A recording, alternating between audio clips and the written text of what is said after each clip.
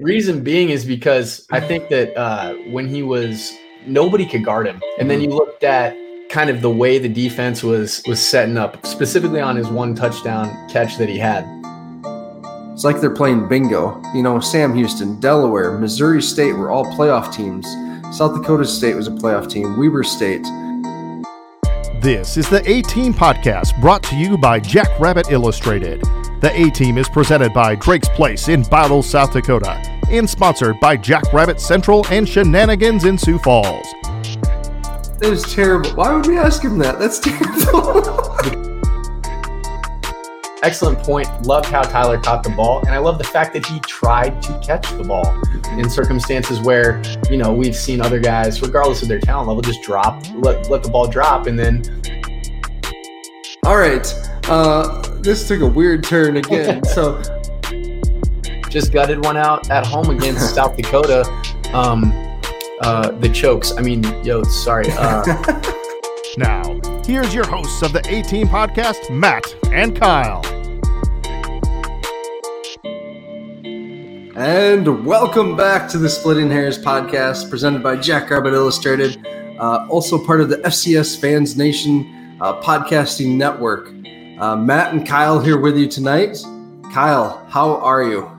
Got the victory. So, waking up on a Sunday morning is always a little bit sweeter. Got a lot that we can talk about. I'm excited to dive in. How are you doing, man? Hey, it's been a good day. Made some chickens on the smoker. Moved my youngest daughter's crib out of our bedroom to a new room. So that was a mistake to move her into our room, but we moved and everything just snowballed. So we'll see on that. So it's been a good day, a busy day, but I'm glad to be here with you. And this podcast is presented by Drake's Place, the C-store out in Bowdle. Their restaurant just looks incredible. Their Facebook page, give it a like. They keep putting out new menu items. They just updated their fall lunch specials. Man, I wish I lived closer to Bowdle because it looks like some good food, and especially their SDSU themed stuff that they've come out with.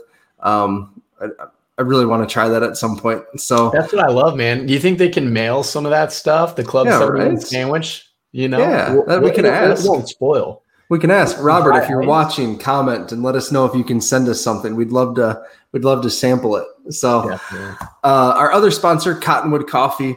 Man, I've commented before. I love Cottonwood's coffee. When I worked at SDSU, I frequently stopped there to start my day.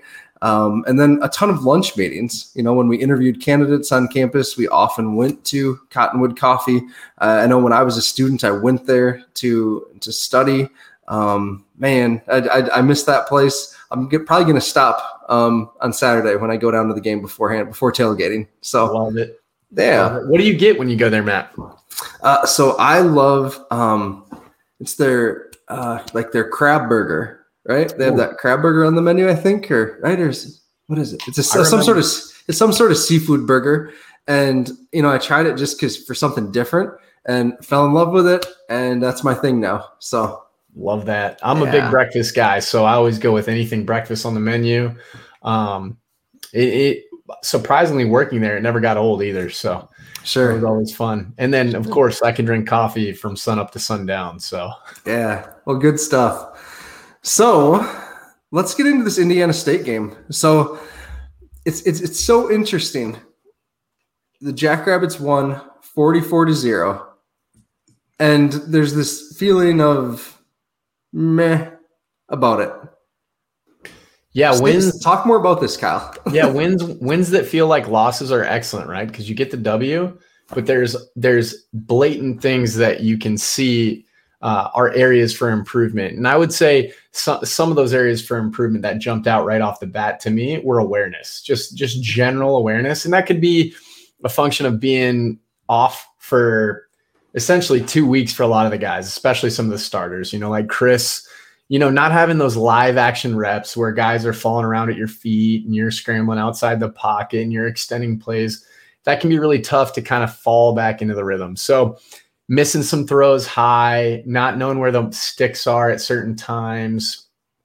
just doing some things that I personally would say, even though we haven't seen a lot of him in blue and yellow, are uncharacteristic of what he's shown he's capable of. So that would be my first thing. And guys of his caliber, who I would say are some of the best players in the nation at the FCS level. I know that's a lofty mark that I'm putting on him there, but I think he would own that, and he would take that with a lot of lofty respect and say, yeah, I can play better and I will be better, like Coach Stig would say. So that's the first thing. The second thing, if we want to be crisp in all three phases, special teams. Now, you made a great point, Matt. 50-yard field goals, 50 plus, those are tough, right? So you're going to kick the ball at a lower trajectory, and you're going to try to really drive the ball. And sometimes a random fingertip might get the block.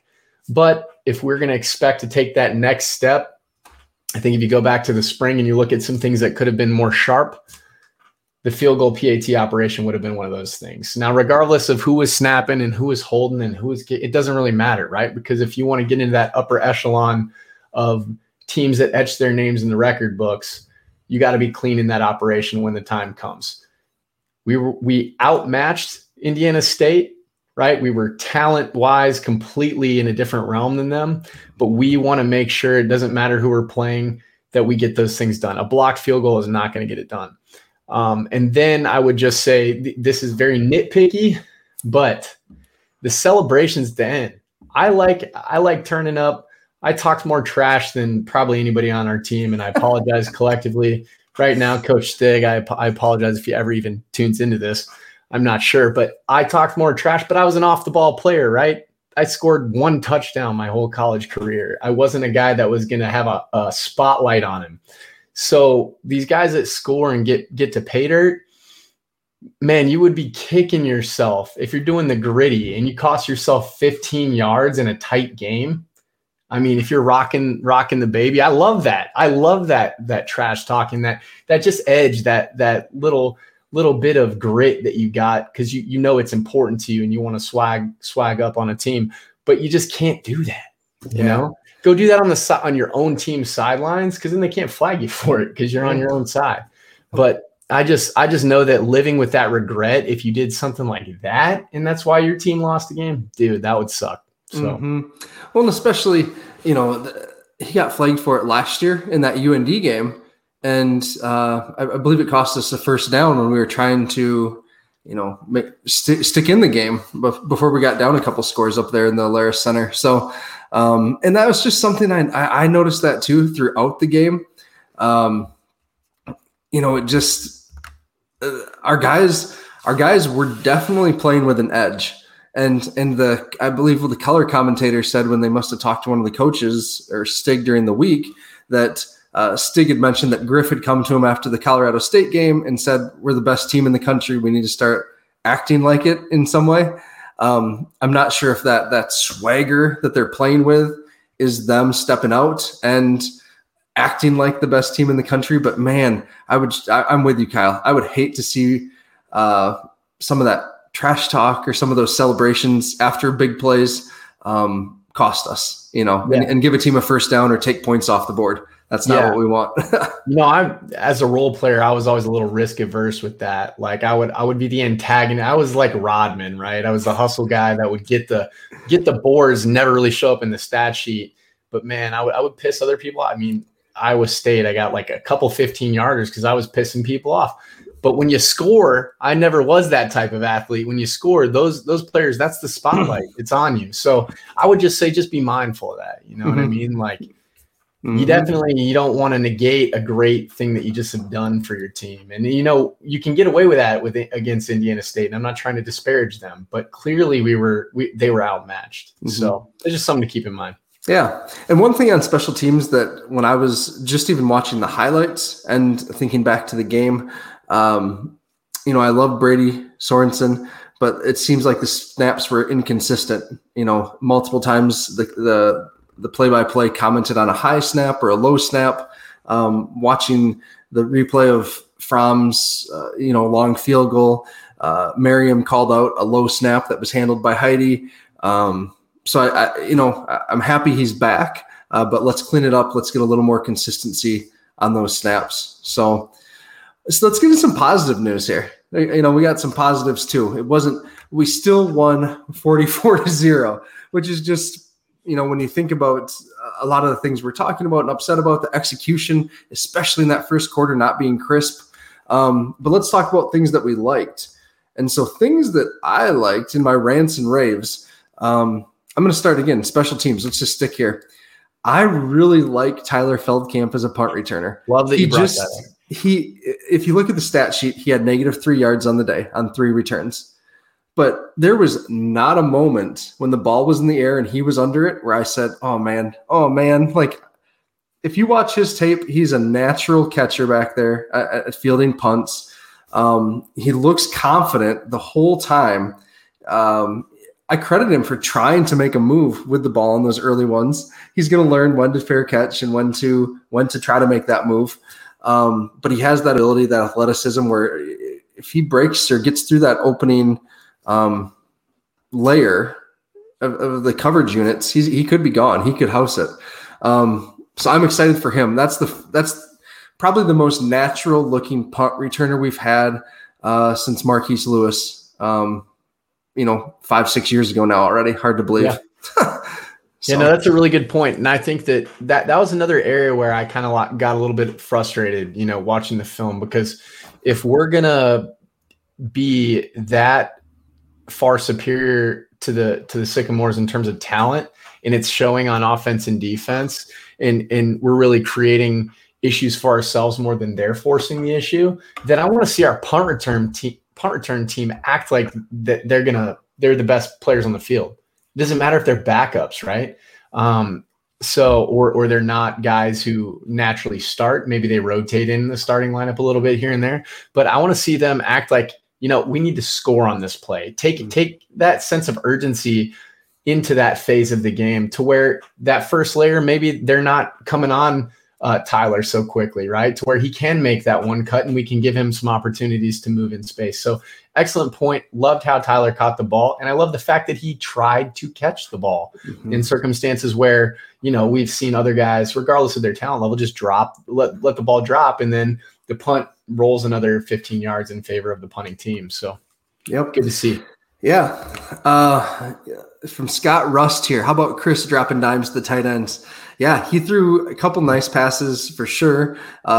Tucker is starting to emerge as a true threat on offense, and that's something that we've talked about and I've hoped for 2 years.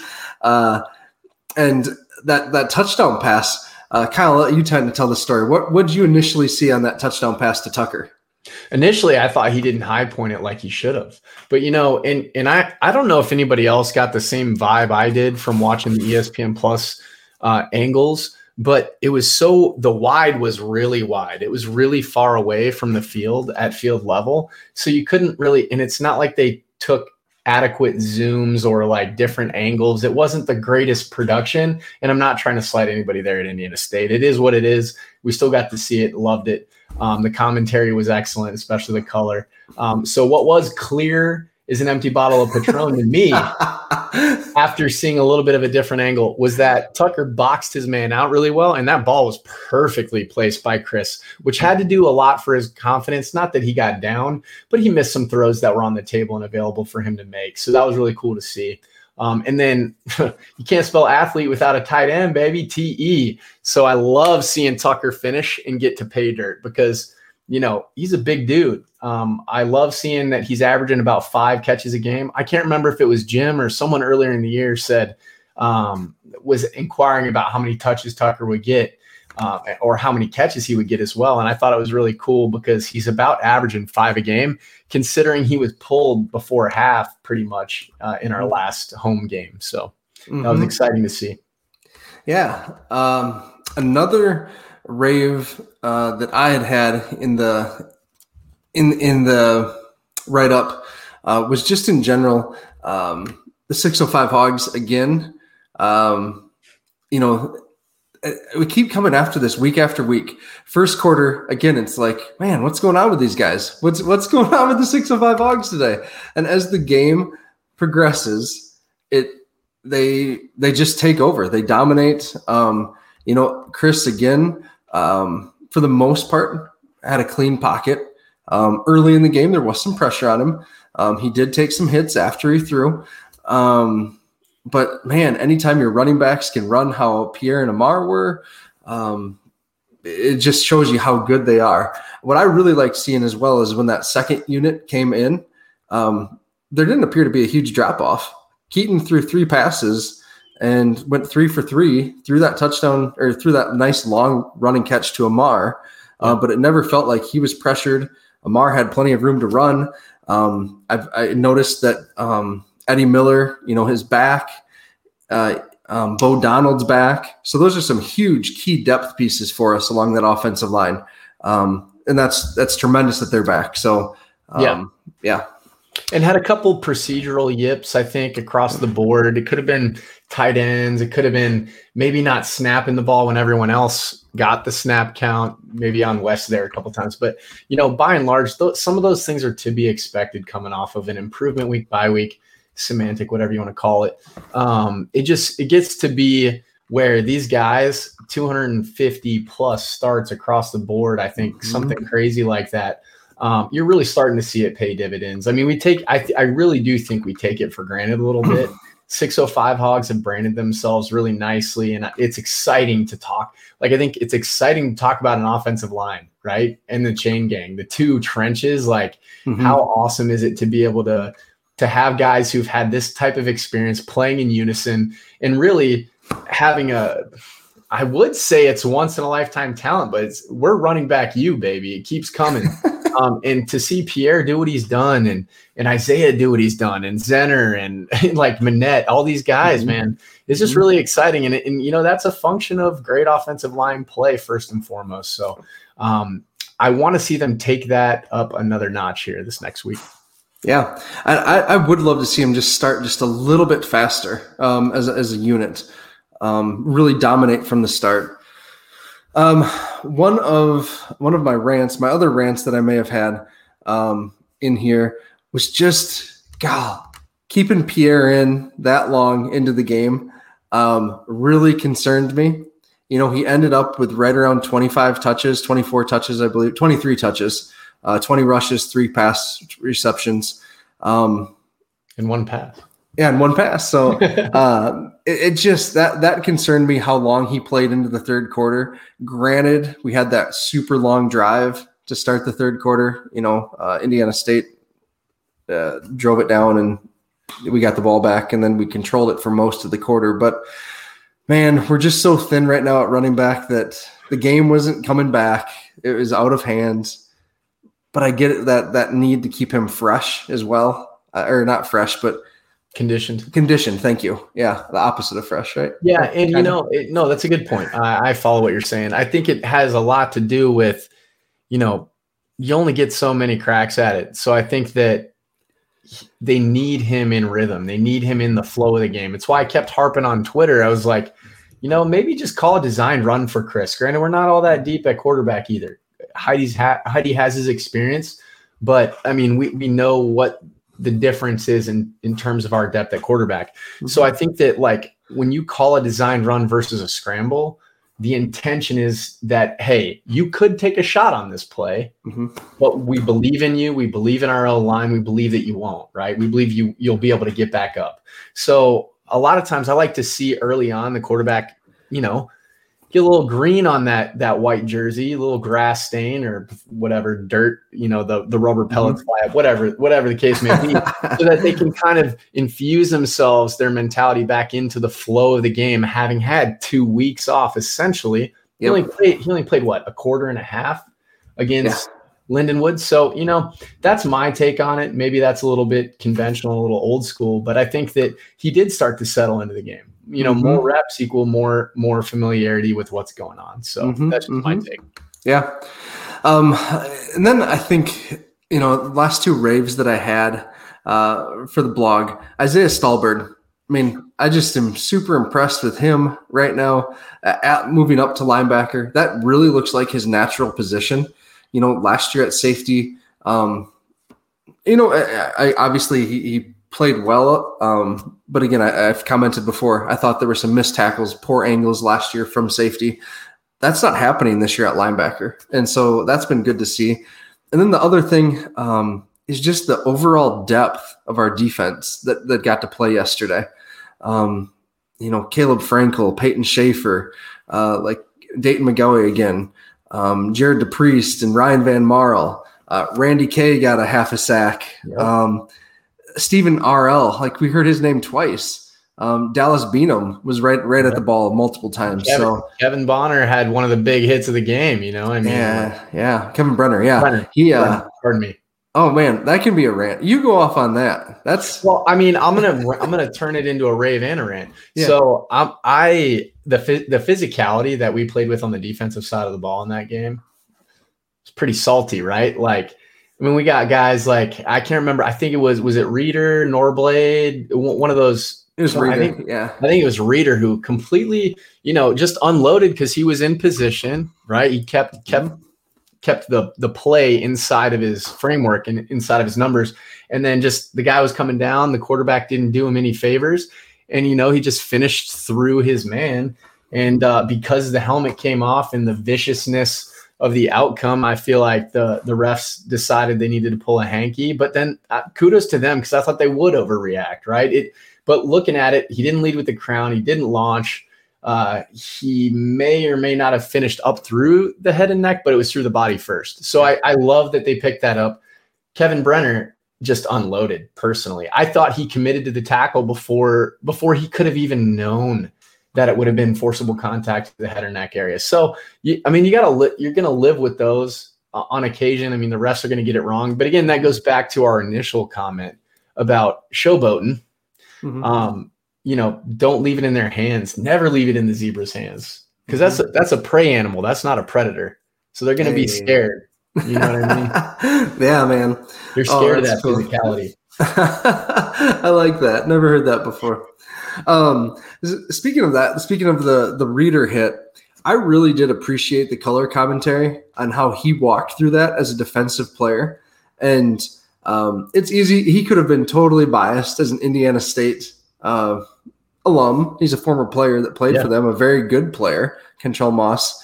And he wasn't. He was very objective on that and said, man, he just got put in a bad spot. I don't think this is targeting. And he walked through it just like you did.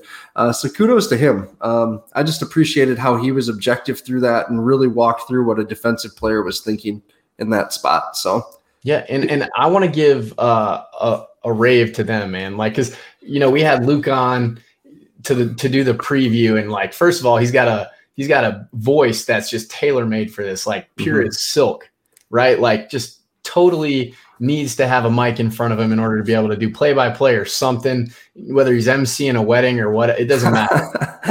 That dude is tailor-made. And then he speaks so well because he knows the history and he's well-informed and stuff like that. And then to kind of have it feel like a podcast, it kind of felt like a podcast to me. Very casual with Moss right next to him, dropping in some of his little his idiosyncrasies with the clear as empty bottle of Patron. I think everybody got a kick out of that. And that's what you need. You need to draw the audience in, especially when it's a route like that. And definitely taking hats off to them. So I love that. Yeah, definitely. I know. Early in the game, there were some things that kind of were like, that's weird. But honestly, as the game went along, they kind of grew on me as a tandem. And again, I just really appreciated their objectivity. And man, they were sure complimentary towards the Jackrabbits. Yep. Like, there was nothing ever that felt, I don't know, that they were blaming the victory entirely on Indiana State's ineptitude. There was a lot of credit that went our way. So, yeah. All right, let's get into some game balls. Or do you got anything else, Kyle, to add about the game in general, Indiana State? Weather was beautiful. It really looked like they had a decent crowd turnout too. Want to give them props too. Like, you can always empathize. We didn't just strike it rich out the gate at the D1 level, although we did have some consistent 7-win seasons right off the rip. It's a struggle. It's a battle, especially dealing with the circumstances surrounding everything that's going on in the culture right now. I think Curt Mallory's got him on the right path, winning some closer games with some comparable national opponents like the Eastern Kentuckys of the world. But I will say this, some of the calls I would have questioned a little bit more. I understand the mentality, got to go for 7 points instead of 3. Can't settle for that against a team of the caliber of South Dakota State. But in terms of like playing to the mentality of your team, like just seeing 3 go up on the board a couple times. I mean, I think they went for it 4 times and failed every time. That's 4 turnovers right there. Mm-hmm. It's a bit internally demoralizing. I know the whole point of going for it is your coach believes in you, but I think we want to keep some things in perspective for the Jack faithful too, and understand while it was a shutout, there were some decisions made from a coaching philosophy perspective that may have, nodded in our favor there. Yeah. Hey, that's fair. That's true. That's very true. It'll humble us a little bit, hopefully. Yeah.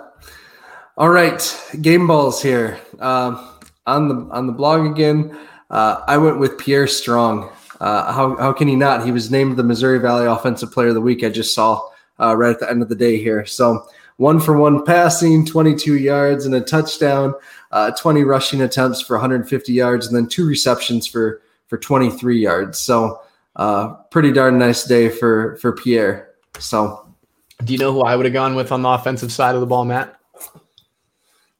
Tucker Kraft. How the heck did you guess that? Because you can't spell athlete without tight end, Kyle. That's right. Reason being is because I think that when he was, nobody could guard him. And then you looked at kind of the way the defense was setting up, specifically on his 1 touchdown catch that he had. They were in a 3-4. They bumped out their edge defender to their personal sideline, right? To account for the trips to that side. They had a single high safety, right? Everybody bear with me. Single high safety. He was deep to the trip, deep and cheated to the trip side, which you should have been.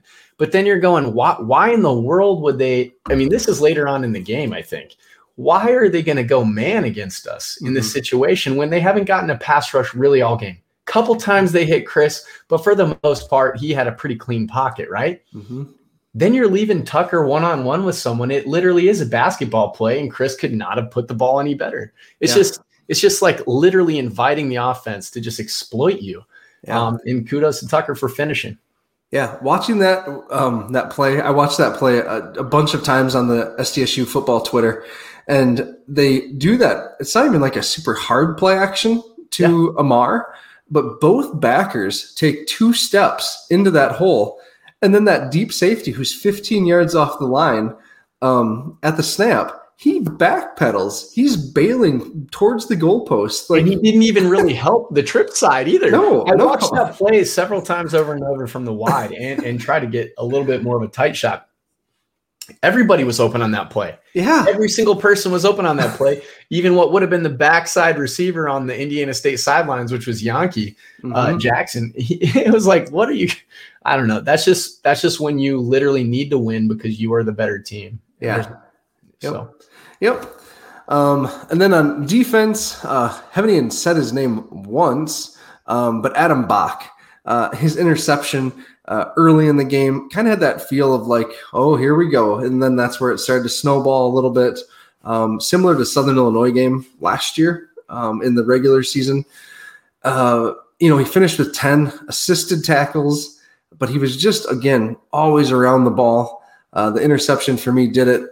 I think there were lots of performances on the defensive side worthy of it. Isaiah Stalbert again. But I went with Bach this week. Yep. And another thing, I want to bring his name up. We haven't mentioned his name really hardly at all, and it's 3 games into the season, is Josh Manchagaya. Just solid back there. He really is. A couple times, I really thought he was going to house one. I thought he had a pick 6 opportunity on Saturday, which is another thing you need to capitalize on, because when you play better opponents, you don't know when you're going to get those chances.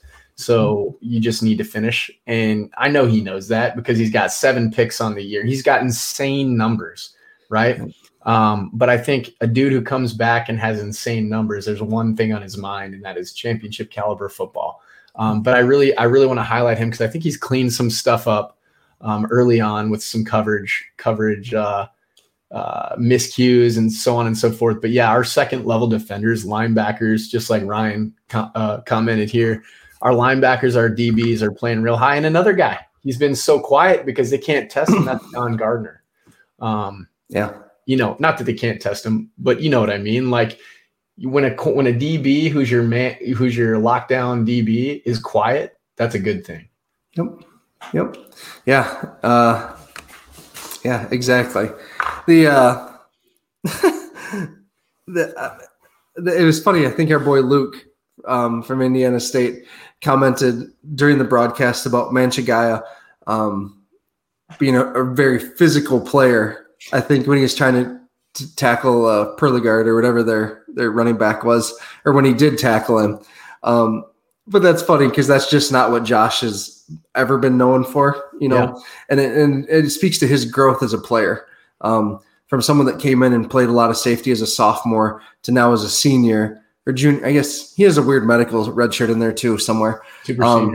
Yeah, it just speaks to his growth as an athlete. So no, I'm glad you brought that up because I have seen him play more physical. And usually when you have an MO and you played at least 3 years and you're not known as the physical guy, for you to take that next step and stick your nose in there and dip your pads and get physical. Cause I saw him get physical too a couple of times. Luke wasn't kidding. That was nice to see because that, again, I would say overall top to bottom defensively, what I've noticed in that game, that the physicality was on a whole nother level. And we just played Lindenwood, which makes me think that Thomas Stacker's comments might not have been far off, about Lindenwood having some physicality on the O-line, different than even Colorado State. So, yeah. All right. And then special teams, with the missed field goal, I couldn't give it to Fromm, even though his kickoffs again left no room for opportunity there. I thought Hunter Dustman did a nice job, but I am just so happy to have a punt returner that I'm confident in. So I gave it to Tyler Feldkamp, even though he finished with -3 yards on returns. I don't care. I felt good about all of his opportunities. So if you don't shoot yourself in the foot, you can still walk and run, right? There we go, baby. That's what we need. Yes. There was, I believe, there was the one punt where he could have maybe done a little bit harder fake at the goal line. It was a pretty, he's not going to win any Emmys for that fake, but those guys knew what they were doing for Indiana State anyways. Yeah. He still gave the opportunity for the ball to roll in the end zone. He didn't catch it at the 3-yard line, or fair catch it at the 3-yard line like Isaiah did earlier this year. So just some things like that. He looks natural back there. Yeah, and with reps comes more and more cleverness, some cunning opportunities to throw the other team off. And I think that, like Paul Onenson said when I had him on the former player feature, it was just one of the most crucial things is that's the first play for your offense, right? So catch the ball. Don't allow the ball to continue to roll, which essentially you can think of it kind of as a tackle for loss.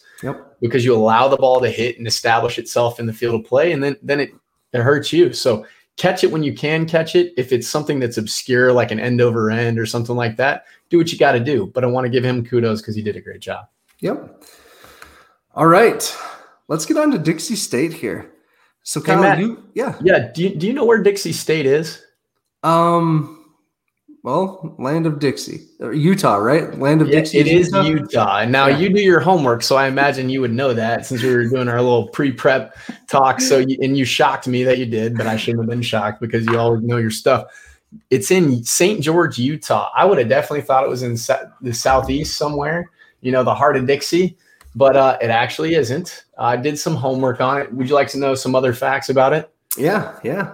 So basically, St. George, Utah, it started out as a church, LDS, Latter-day Saints community. So rich religious history out there in Utah. And so essentially in St. George, they didn't have a school presence in the heart of the town there. So essentially they started a high school. And what happened was the church wanted to start essentially bailing from their high school mission opportunities. And with it being there, it was called, it went through several name changes like Dixie College and Dixie Normal College and things like that, but originally started out as a high school. It makes me wonder kind of if Bloomington Normal has anything to do with it being a teacher college, perhaps. I'm not sure. The Redbirds down there in the Missouri Valley. But so Dixie, essentially, they used to be called the Flyers, but they used to have a D painted on the hill there in St. George. And they would do a lot of, obviously rallies and try to get the local community enthused. but so it was Dixie College in like the 20s or something like that. And then it changed its name and it took on this evolution in like the 60s or so. And then it turns into now this publicly funded institution, which is Dixie State. And now they're in was it called the AQ7 now? Yeah. The WAC. Yep. It will be the WAC. Currently they're joined with the it's the Atlantic Sun, right? So they're joined with the Atlantic Sun. So it's the AQ7, AQ standing for automatic qualifier, because if you have 7 teams and you qualify according to the different, criteria, you get an automatic bid. And so them along with, now Austin P is going to go to the A-Sun, but you have Sam Houston State. Obviously, we're very familiar with them. And you have some of these other, top contenders. Southern Utah is going to be going to the WAC, leaving the Big Sky. So it'll be an interesting school that we get to finish out our non-conference play with. Mm-hmm. Yeah, and so Dixie State is transitioning from Division II to Division I to join this new conference, the WAC that Kyle's talking about. Excuse me. And they were successful at the Division II level, multi-year playoff qualifier. Recently they've been doing really well. But their schedule, Kyle, you've commented on their schedule before. Can you talk about their schedule just a little bit? Absolutely. I hit up Sam Herder, who does a great job with Hero Sports covering the FCS, and he just is so concise with his rundowns of things. But Dixie State, I think, plays more ranked teams than I can ever remember in recent memory. Transition or not, and they play Montana, they play us, they play. Pulling up their schedule here. Bear with me. They play a battery of. So I think they play UC Davis at one point here as well. You want me to go through it? I have it up right now. Yeah, no, they just asked me if I wanted to start giving, and no.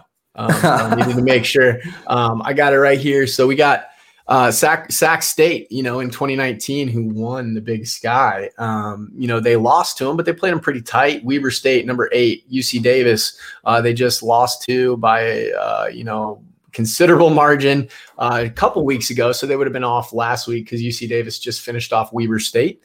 And got a W, which was a big win on the national scene. So we want to know that.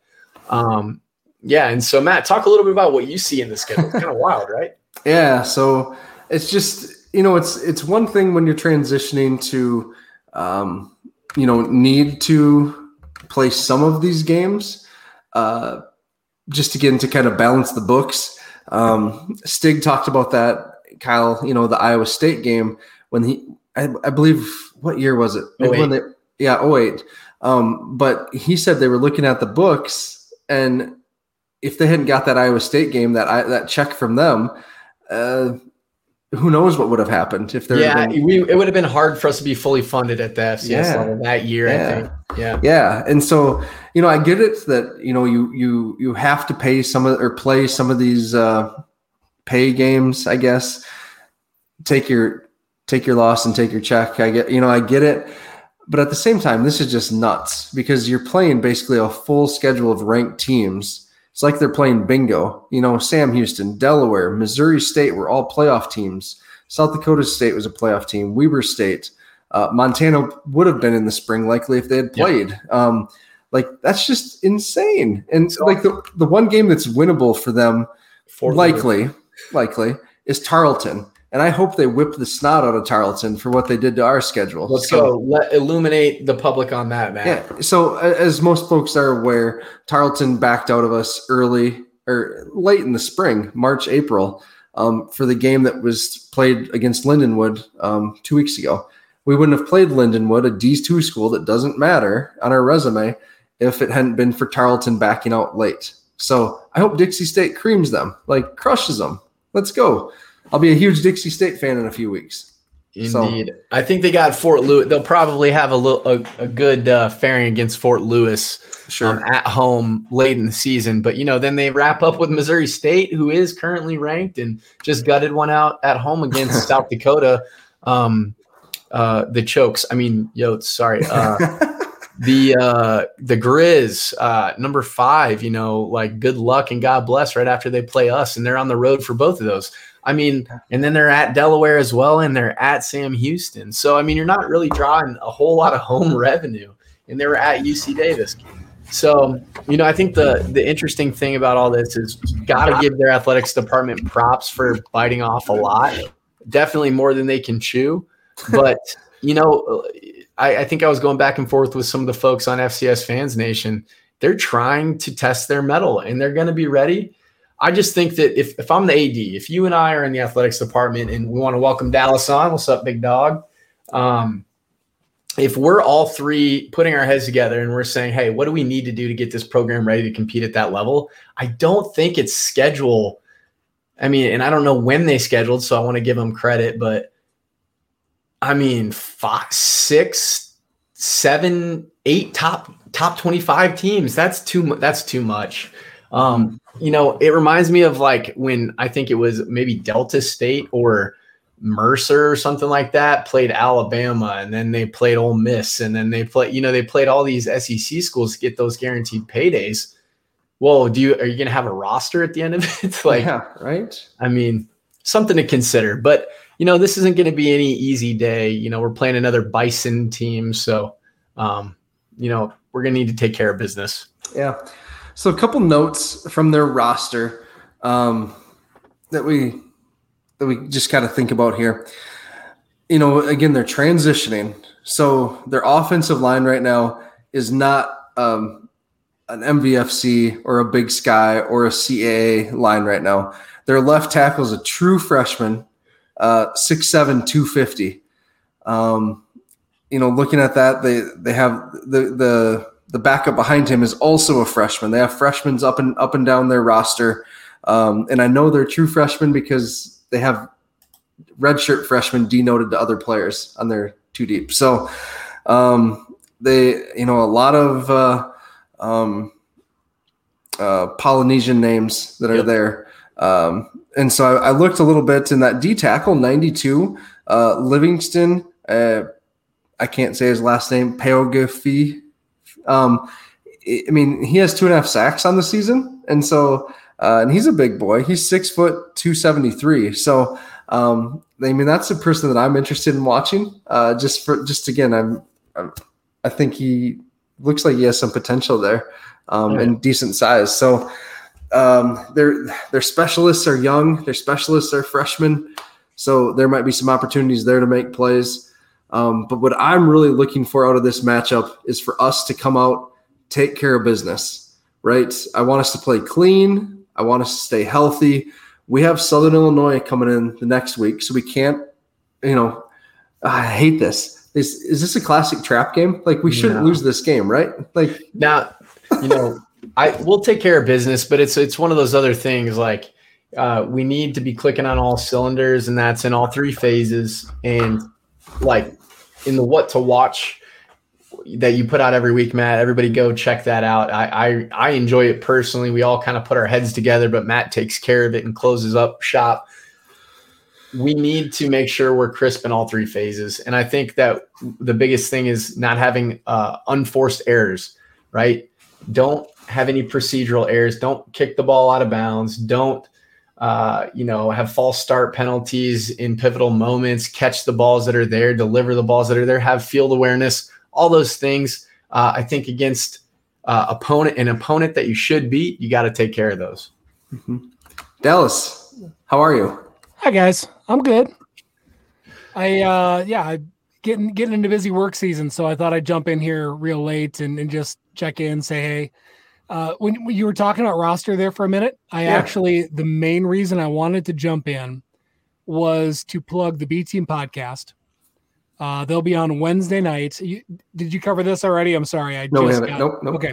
All right. So they'll be on 8:30 on Wednesday night, and they're going to have Devin Dixon, who is the play-by-play voice for Dixie State, on to talk about roster and give us a little bit of background on what these guys are about. So I'm I like learning about new opponents. We'll kind of see what approach they're taking, what on earth they were thinking with that schedule, like you guys were talking about when I jumped in here. But I don't know. Like I said, I'm excited to hear more about him. We'll see how long he sticks on. Yeah, it always helps to. Sorry, Matt. It just always helps to have Matt and I can do our homework, but having someone who's on the in with these teams illuminate us on their strengths, kind of some of the takeaways, that always helps. So appreciate you lining that up with Luke last week, and then having done that in the past, and now with B Team. Everybody check out the B Team for that. It's going to be good coverage. Definitely. It was fun listening to Luke on the TV call. Do you talk about that at all? Yep. Yeah. What was your take on it though? Just the game in general, or just the commentary? Commentary. I tell you what, I did tweet out to Alex Parker that he needs to steal the clear as a bottle of empty Patron. No, we like that too. That's a given. No, I liked it. It's honestly on this level, that type of call, you love hearing the color guy being a total homer like that. That makes it fun. I like that. I thought Luke was very, very good. And honestly, like, they could not have been more complimentary of the Jackrabbits. I mean, just over and over, it was just that's why they're number 2. Yeah. That's why they're going to go back to the championship. I mean, that's all we heard the whole game. So I thought it was good. Yeah. Well, Dallas, that makes me feel good, because that's what we kind of said earlier. So good. A couple other things, just doing a quick thing. I haven't done my deep dive yet to write my preview. But their quarterback, they're on their second quarterback of the season. I'm not sure if their starter, Cody Wilstead, is injured or just was benched just due to performance. But they're going with this cat, Kenyon Oblad, and he is a sophomore. And against UC Davis, he attempted 58 passes, completing 32 for 342 yards, 4 TDs, and 5 interceptions. So, so they're going to sling the rock. Looking at their opening loss to who was their opening loss? Sac State. Yeah. They were pretty balanced, though. They did rush the ball 25 times through 30 passes. I'm just trying to figure out their offense a little bit. But, man, throwing the ball 58 times against UC Davis, that would have been fun to watch. Yeah, and I mean, when UC Davis puts a 60 spot on you, you kind of got to try to air it out just to even probably maintain a reachable distance. And I do want to talk. I'm glad you bring up their offense, Matt. I do want to talk about their roster, kind of top to bottom. I notice a lot of Cali kids, a lot of Inland Empire kids, where my little brother grew up and played ball against Upland High School and against Ukaipa and even Redlands, where my brother went to school and where he's from. So they're going to have some speed. They're going to be some guys who are athletic.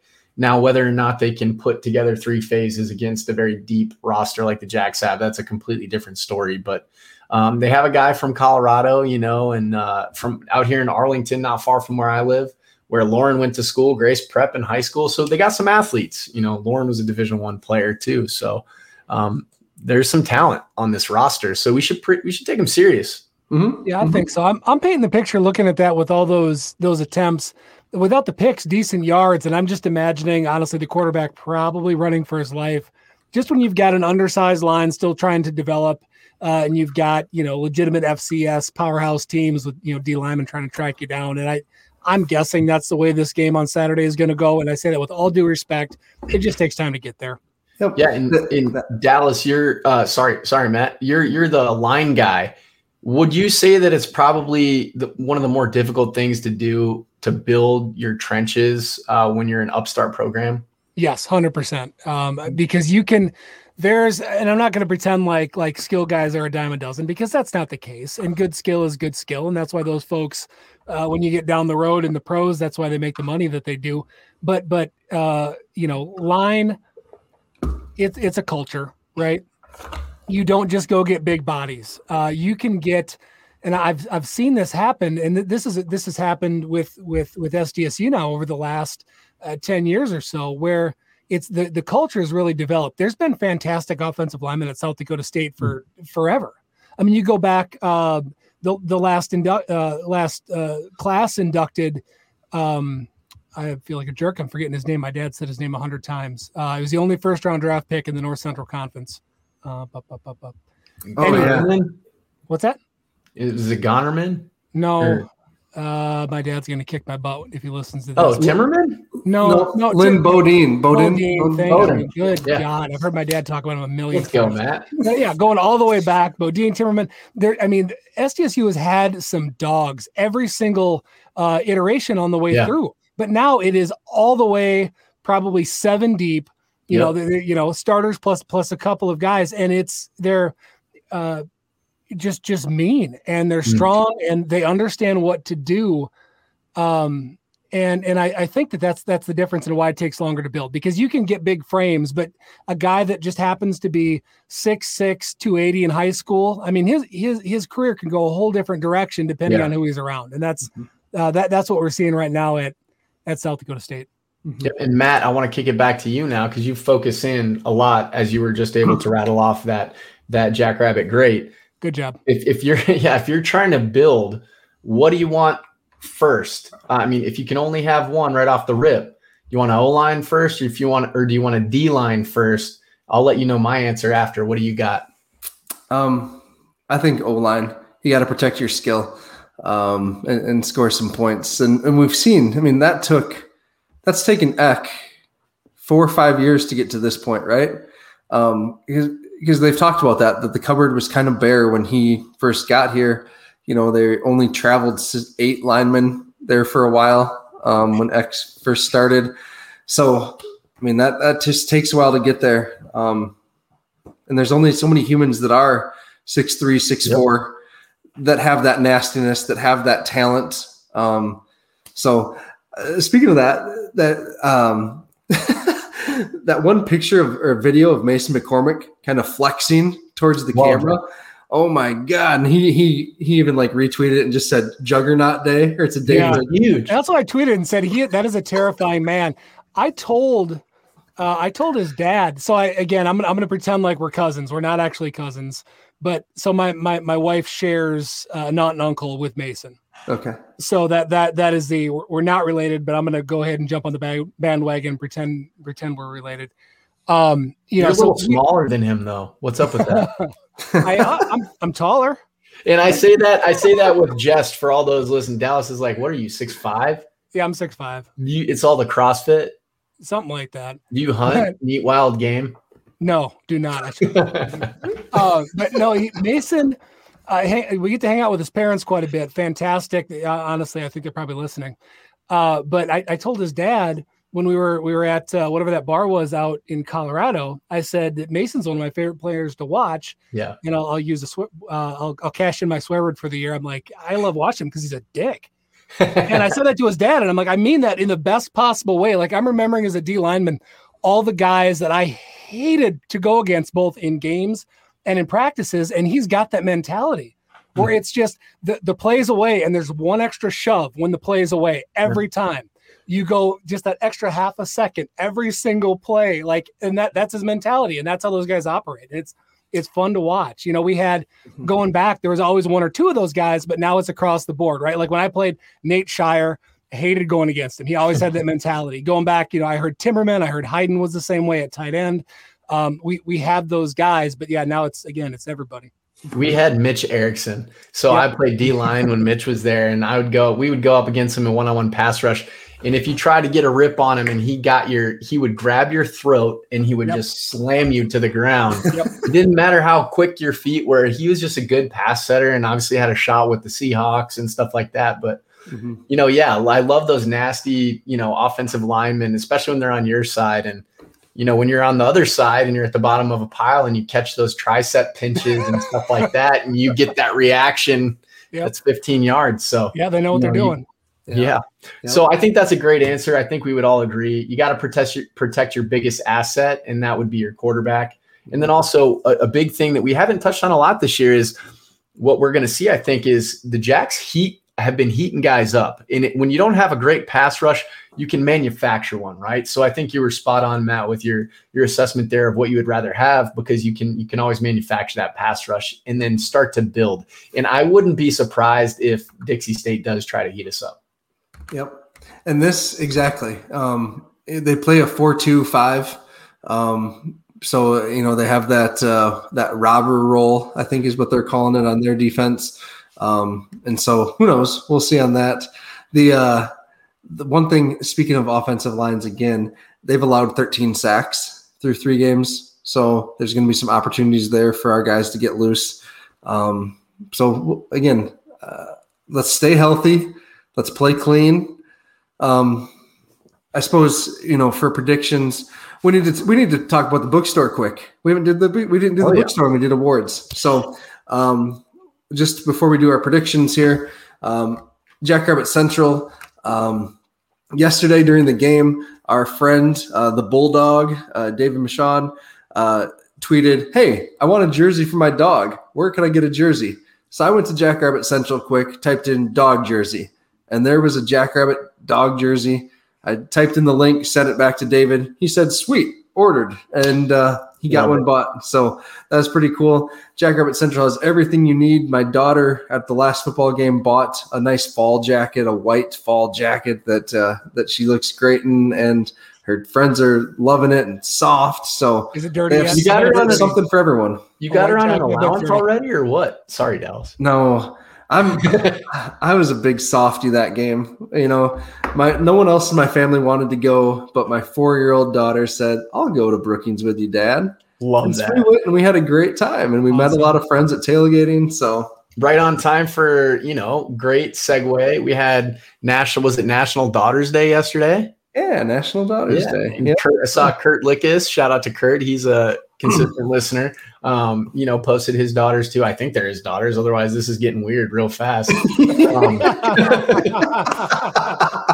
Also, back on track. Just want to say I got some die cuts from Jackrabbit Central. Also, because that could take a weird turn, guys. So got some koozies as well. And then I got a nice Under Armour raglan. Again, I've been talking about it left and right. Got Lauren a crop top. So get the styles, man, before they go out, because I'm sure they're going to phase them out and get some new stuff in. Yep. All right. So for predictions here, I'm looking at something similar to what we saw against Lindenwood. Probably, I'm going to say 48-7. I'm guessing they get us, with that passing attack. There might be some breakdown, especially later in the game for a long game. So 48-7. What do you got, Dallas? I'm going to go 55-10. I don't know if you guys covered it earlier, but it sounds like Stig maybe wasn't happy with a couple of things. I think they're really going to dial in, because they know this is it. And again, I say this with respect to Dixie, but they are going to try some things. They're going to make sure that they're clean going into the meet of the Missouri Valley. So I think this is probably going to be a tough week of practice. I know they're going to work tackling. In the post-game comments, he was probably most critical on defense, even though they got a shutout. So I'm going to go – I think they might score late, but let's go 55-7, Jackrabbits. I'll go 58-3. And, to honor Chad Perman here, who asked about, our trickeration, the quick pass from Pierre, want to highlight that real quick. They're going to have to do a lot of that, I think, to get going, just to even, build some momentum. And again, I'm not trying to slight them, because everybody has been that up and coming team at some point. Now it's their turn to try to test their mettle against the best of the best. I think we're going to establish the run game quite a bit. I'm going to say Amar Johnson probably has a huge breakout game. I know Pierre's going to get his. I'd like to see him get out of the game pretty quick. And then I want to give a nod finally. Coach X play calling this year has been lights out. Coach Bergstrom and Coach Rogers have been lights out. But as far as the offensive side of the ball, because that was more kind of the knack that I gravitated to, I think that you're going to see, hopefully, what we did against Indiana State, but a little bit more, where our backups, we trust them to press the ball downfield, right? To push the ball downfield. Love that Heidi got some opportunities to try to, air it out. Hopefully, maybe we can see Rudy Voss. I'd love to see what he's got, try to find some of his ceiling. early on as a young collegiate player. Jack, I know the Jackson County Central kid on the pod right here. Dallas likes that as well, just as much as me. Yep, every game I'm like, man, just get him in there. I want to see what he can do. Me too. Friend of the pod, Rudy Boss. Yep. Yeah, that's right. I was hoping he'd get a little shot last week too, but can't wait to hear the home crowd start chanting Rudy. Know that I started it. Wake up the Echoes, baby. Wake up the Dana. So that'll be exciting. But look for the tight ends to make a big splash again, just because I think when you play some of these teams who don't have a deep roster, it becomes really difficult to guard some of those guys in one-on-one matchups. Mm-hmm. Mm-hmm. Yeah, I don't know. I'm looking forward to this game.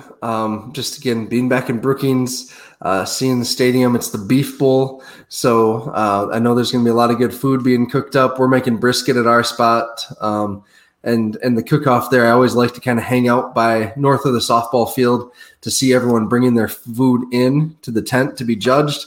You see a lot of good dishes. So hold on. I have a Beef Bowl story. Okay. Do I have time? Can I tell it quick? Of course. Okay. Yeah. So I was up at the, I know we're getting right up on an hour here, and I was all impressed. We're going to close right at an hour. Okay. So I'm up at the Gophers camp with Hudson with my son this summer. And I talked to one of their coaches who was, I think he was the OC at for the Sycamores. You'll call it 6-7 years ago. No, more than that, probably 7 or 8 years ago. And he was telling a story. He was, super complimentary of the Jacks, complimentary of Stig, coaching staff, all that. But he said, here's a story. And this is my opinion of South Dakota. This is what this just paints a picture. He said they went out and it was the Beef Bowl. And he said they went out in their first series after halftime, they punted and their punter rolled his ankle. And they couldn't figure out what happened. And the punter stepped where a cow stepped on the grass field and rolled his ankle and was out for the game after the Beef Bowl. And he said they checked the film and they're like, yeah, that's what happened. That's where the cow walked. Yeah. And that's how the punter hurt his ankle, was walking where the cow stepped at the Beef Bowl. Man, that old Crown Field has claimed some ankles now. Snatching ankles. Kyle Harris. Yep. I need to set up a pod just to ask him that specific situation in 2011. How it claimed his whole leg, his whole kicking leg. It was terrible. Why would we ask him that? That's terrible. Because we get deep here on the old former player features. Like, I remember standing in the stands in the student section, just like, what the hell just happened? I was in shock. I mean, I think we were all in shock more than he was. Yeah. Oh man. All right. This took a weird turn again. So I can't wait to get a text or a call when Kurt hears that Daughter's Day comment. They're his daughters. They look related. Oh, jeepers. All right. So with that, let's have fun on Saturday. Let's cheer loud. Let's get the home field advantage. So go big, go blue. Go Jacks. Go Jacks. This podcast has been brought to you by Jackrabbit Illustrated. Thank you to our presenting sponsor, Drake's Place in Bowdle, and to Jackrabbit Central and Shenanigans. Subscribe to this podcast and all of the Jackrabbit Illustrated podcasts, and like and follow Jackrabbit Illustrated on Facebook and Twitter. And go big, go blue, go Jacks. All right. This took a weird turn again. So just gutted one out at home against South Dakota. The Chokes. I mean, Yotes. Sorry.